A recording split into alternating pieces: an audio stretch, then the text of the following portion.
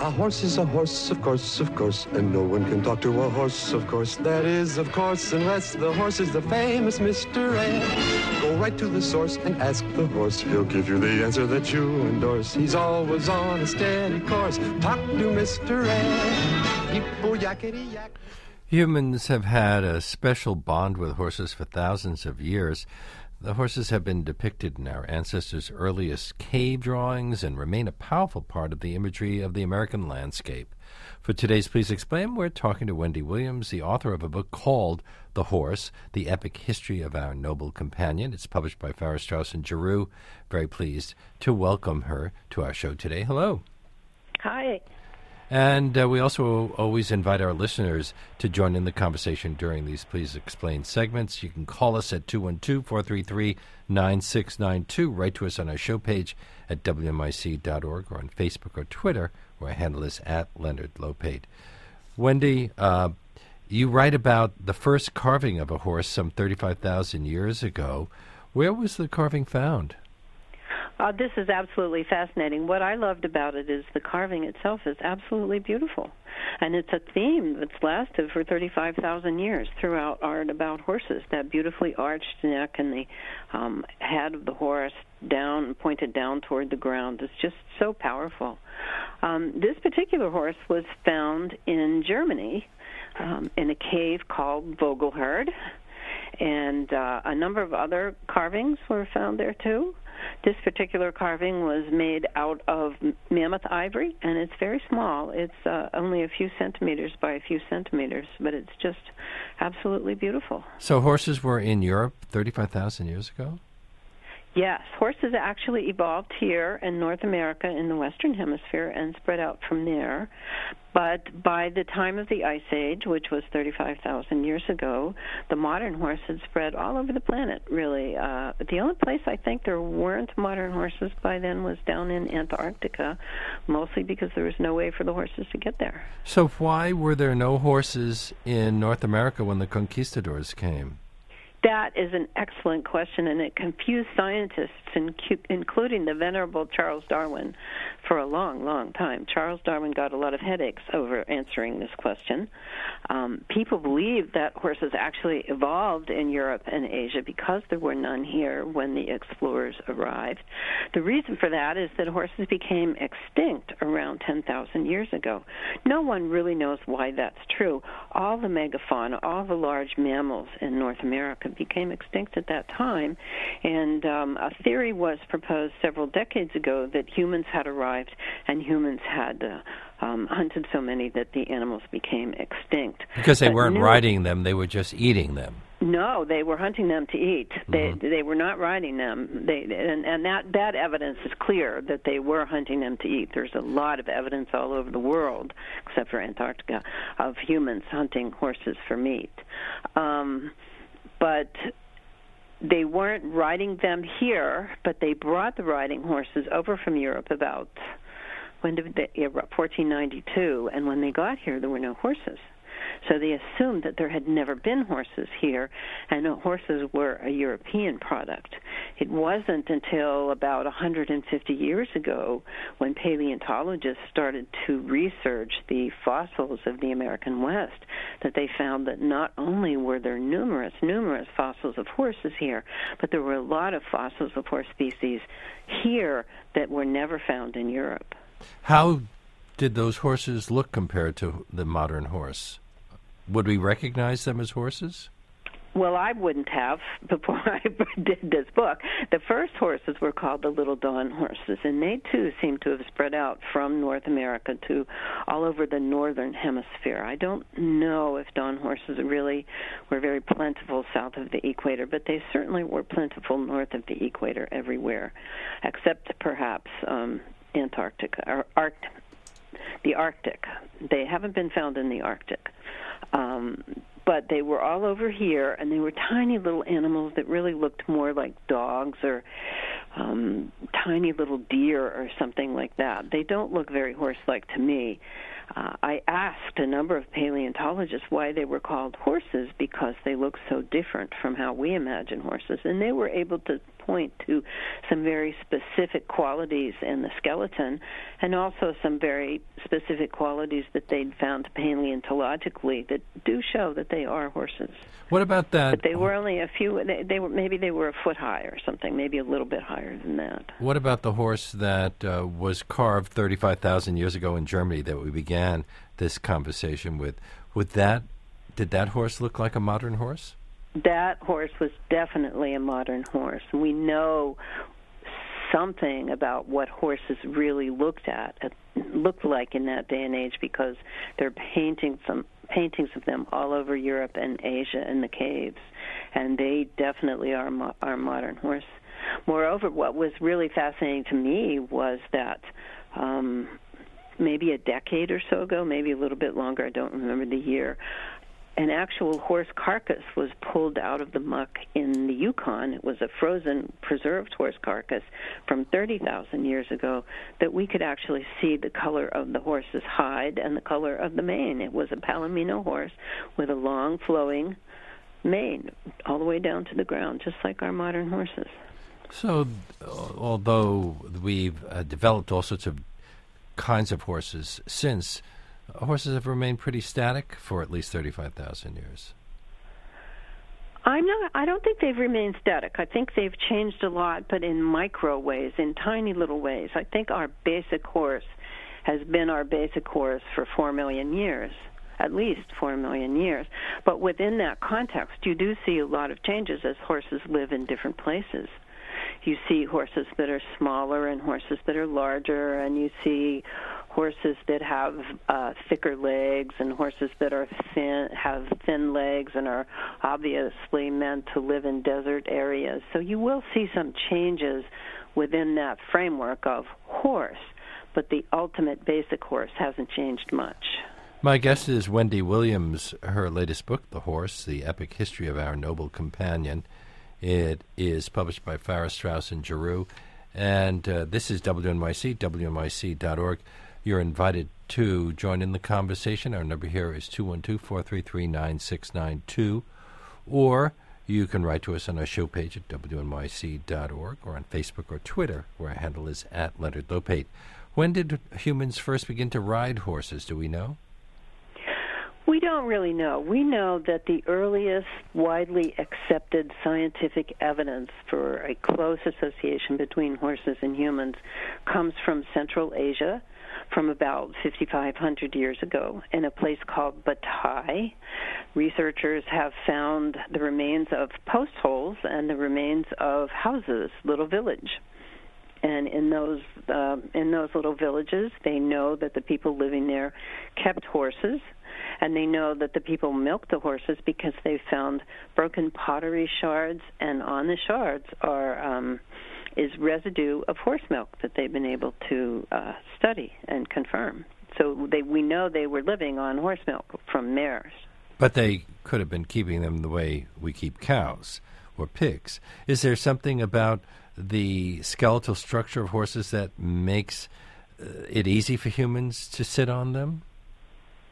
Yes, that's a very interesting question. I talked to an East German scientist about the tiny little horses that first appeared 56 million years ago, and I asked him what it would have been like to ride them, and he explained you wouldn't have been able to ride them because they didn't have what he called a dorsal stable backbone. They were still running the way a border collie runs by having to move the backbone up and down.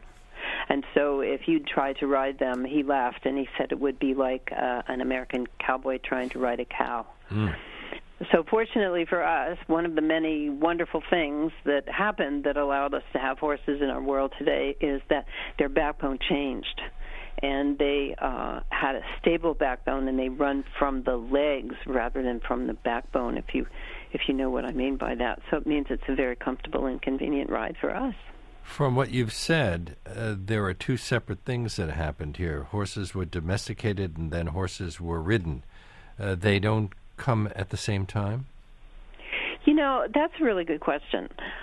For a long time, I was assuming that domestication and riding were one and the same thing. But in researching this book and in seeing how some people have relationships with horses that we would not call domesticated horses, but there's still relationships with them, you can see that riding horses is not necessarily associated with domestication. In fact, one of the conclusions that I came to was that dividing horses between wild and domesticated isn't really a useful idea, because horses can be wild, and people can bring them in for a while and work with them and let them loose again. So what do you call those horses? We went to Spain, to a place in Galicia, where we met several scientists who were researching a tiny little horse called a Garrano. This Garrano is very, very unique. He has a little mustache that he has on his face to protect him when he's eating his main food, which is an awful plant called gorse. And this horse is allowed to run free in the mountains of Galicia. There are many, many, many mountains in this area that are not claimed or farmed, and the horses run free there, and when the farmers want them, they go out and they bring them in, and then they let them loose again. They don't ride them because they don't feel that they're really very good riding horses, but they just let them roam out there. And sometimes, in the old days, they used to bring the Garranos in, and they used to cut the manes and tails, and they used to sell that horsehair for artists' paintbrushes. Dogs come out of wild animals the milder ones wound up sticking around humans. You write that our relationship with horses should be viewed as a partnership instead of one of dominance. Now, the first thing that occurred to me when I read that was, would a horse stuck in a tight stable stall agree with that? Would he agree that he's a partner? Yes. I think it depends on the horse. I really think it depends on the horse. People who have ridden horses for a long time know that horses do tend to go back to their stalls if they get loose. On more than one occasion, I've been dumped off a horse out in the middle of nowhere and come all the way back and found my horse standing there right at the stall wanting to go in. So if they're used to it and they know that's where the food is and they're comfortable there and feel safe there, they may very well like it. But it really depends on the horse and what the horse is used to. I think one of the things that I thought about a lot when I wrote this book was how very, very adaptable horses are. They're very much like us in a lot of ways. They're very much like dogs. They have a lot of intellectual potential. Let me put it that way. I was taught when I was a child that the horse had the brain of a walnut. I wasn't taught very well when I was a child. They certainly don't have a brain of a walnut. They're actually very intelligent beings. They had to be in order to survive during the Ice Age and find the grass and survive the lions. They had to be intelligent. But just as with us, how they grow up has a lot to do with what they're comfortable doing and what they like in life. Now, they seem to bond with humans. Do they bond with each other? Do they have a hierarchical social structure? Yes, I think it's really, really important for us to understand that horses do bond very closely. There are some states, actually, that have laws now that you're not allowed to house just one horse on a property. You have to give that horse a companion. And when you do that, the horse becomes a lot more comfortable. But sometimes people tend to bond very closely with horses, and that's when the really remarkable relationships come out. I wrote in my book about this one older couple who came to Cape Cod, where I live, for a couple of weeks for a vacation, and they brought their horse along to the barn where I ride because they never leave their horse behind. He won't eat if they leave him. So they brought him along, and it was just so wonderful to watch them. In the morning, the woman who was a retired nurse would come over and she would bathe the horse, and this whole ceremony took at least an hour. He had his nostrils washed off and he had his ears cleaned and all kinds of things. The husband was there all the time, but he didn't ride. He had a motorcycle instead of a horse. And if she did decide to go out for a ride on the Cape for a day, she saddled up her horse and the husband went out on his motorcycle and they just went down the trails together.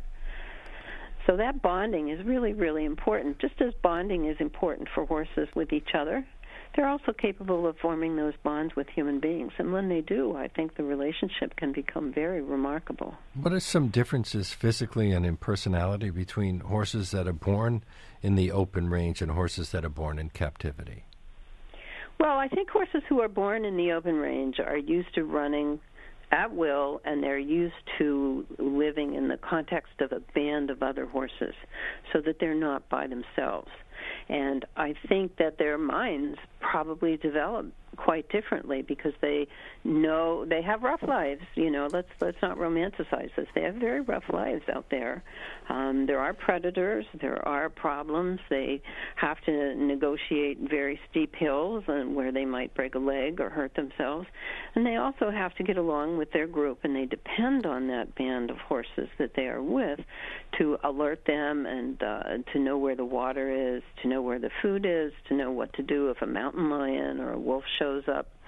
So they are a particular, they have a particular background that makes them sometimes not really amenable to adoption, but at other times you can use that tendency of that horse that's had a childhood like that and play on it and help the horse choose to bond with you as a human being and give you the same kind of loyalty that horse might have given another horse out in the open range. But you also write that wild horses are notorious squabblers.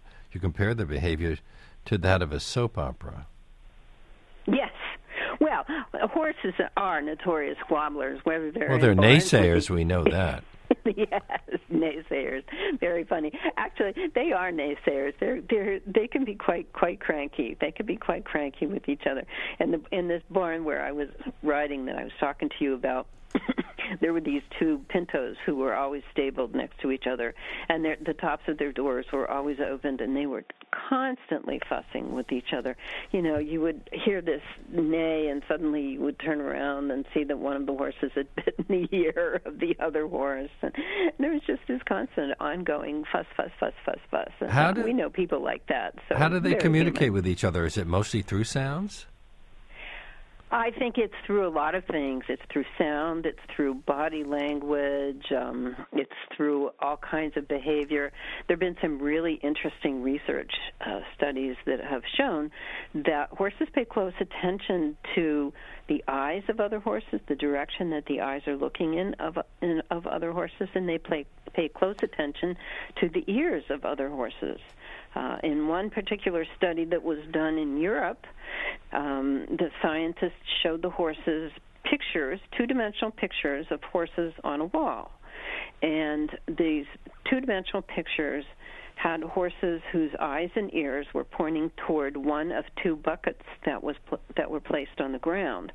And the real-life horse, looked at the photo of the horse that seemed to be looking at one particular bucket and went there to find out if there was food in the bucket, because that's what that meant. I think that's really a tremendous piece of information, to know that horses are intelligent enough to read clues on two dimensions and to take the clues that they've read in two dimensions and apply it to a three-dimensional world is really a tremendous skill that we haven't known before horses could do. Well, I think we usually assume that animals other than perhaps the primates aren't even able to interpret what they see when they look at a photograph. You're right, and actually that's the copy, that is the subject of the talk that I'm delivering actually at Rutgers next Monday night.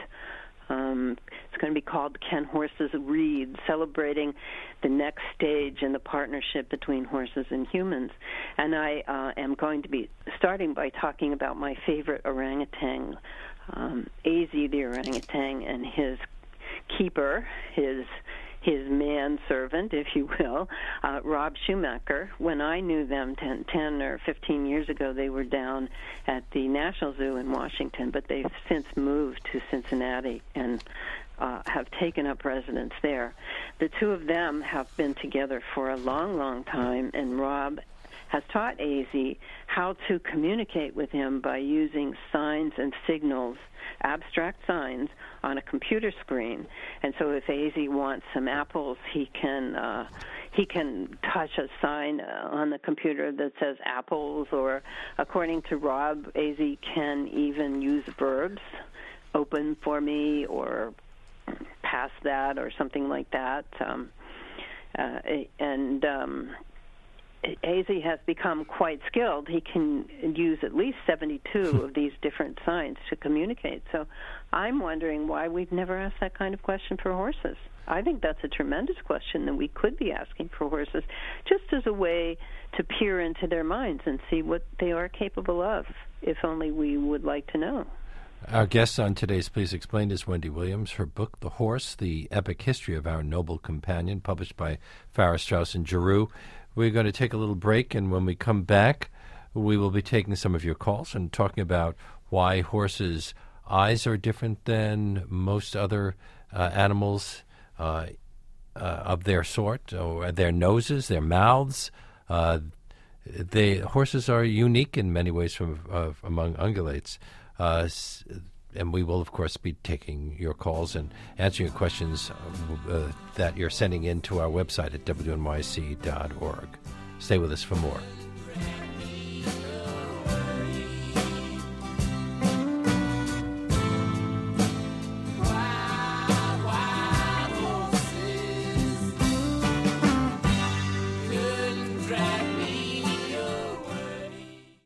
I'm back in the saddle again,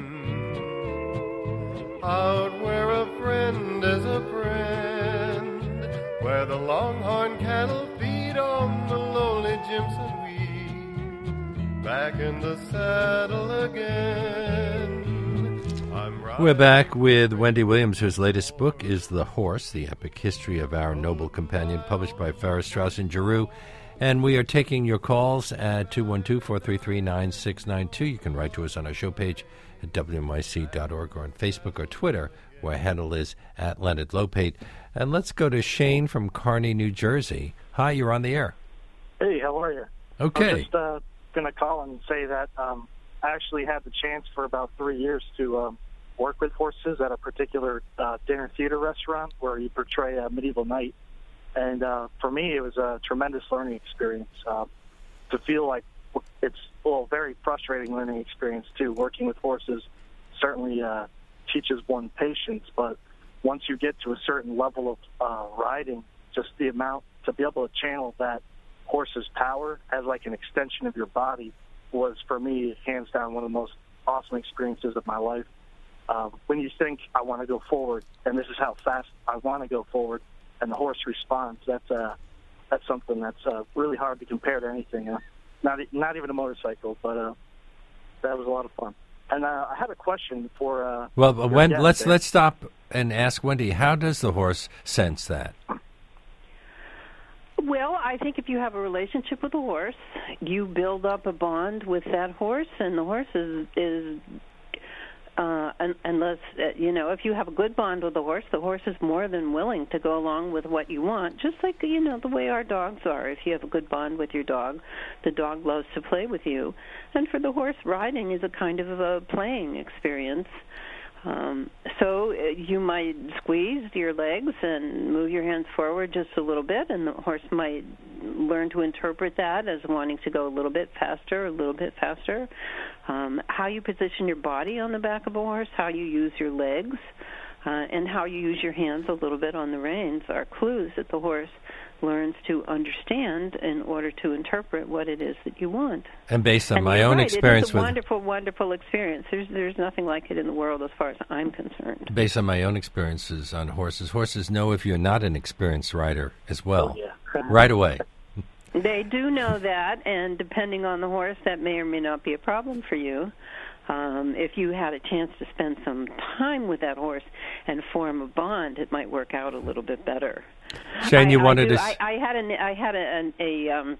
an editor once, a very beloved editor, tell me the horses were stupid, and I was so shocked. I said, "Why do you think that?" And he said, "Well, they let us ride them." And then it turned out that once he had tried to ride a horse, and the horse had been a little frustrated with him, and he had landed in the dirt. So he did not have a good experience with that horse. He likes them now, but he hasn't ridden them since.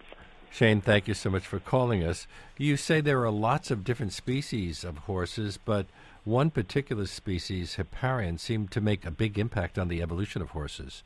When and where did that species originate? Well, the Hipparion horse is from back in an age that we call the Miocene. I'm trying to remember the specific dates for the Miocene, somewhere around 12 million years ago.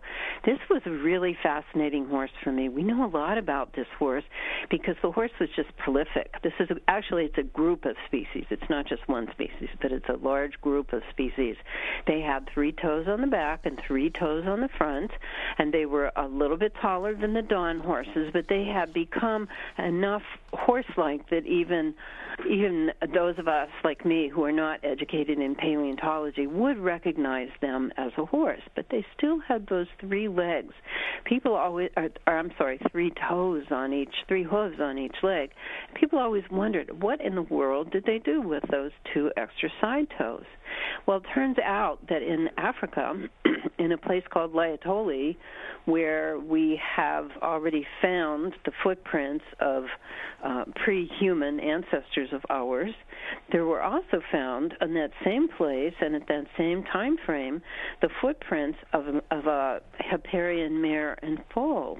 And the mare was walking along on her 1 toes through the ash along with her foal, who was having a good time running around because that's what babies do.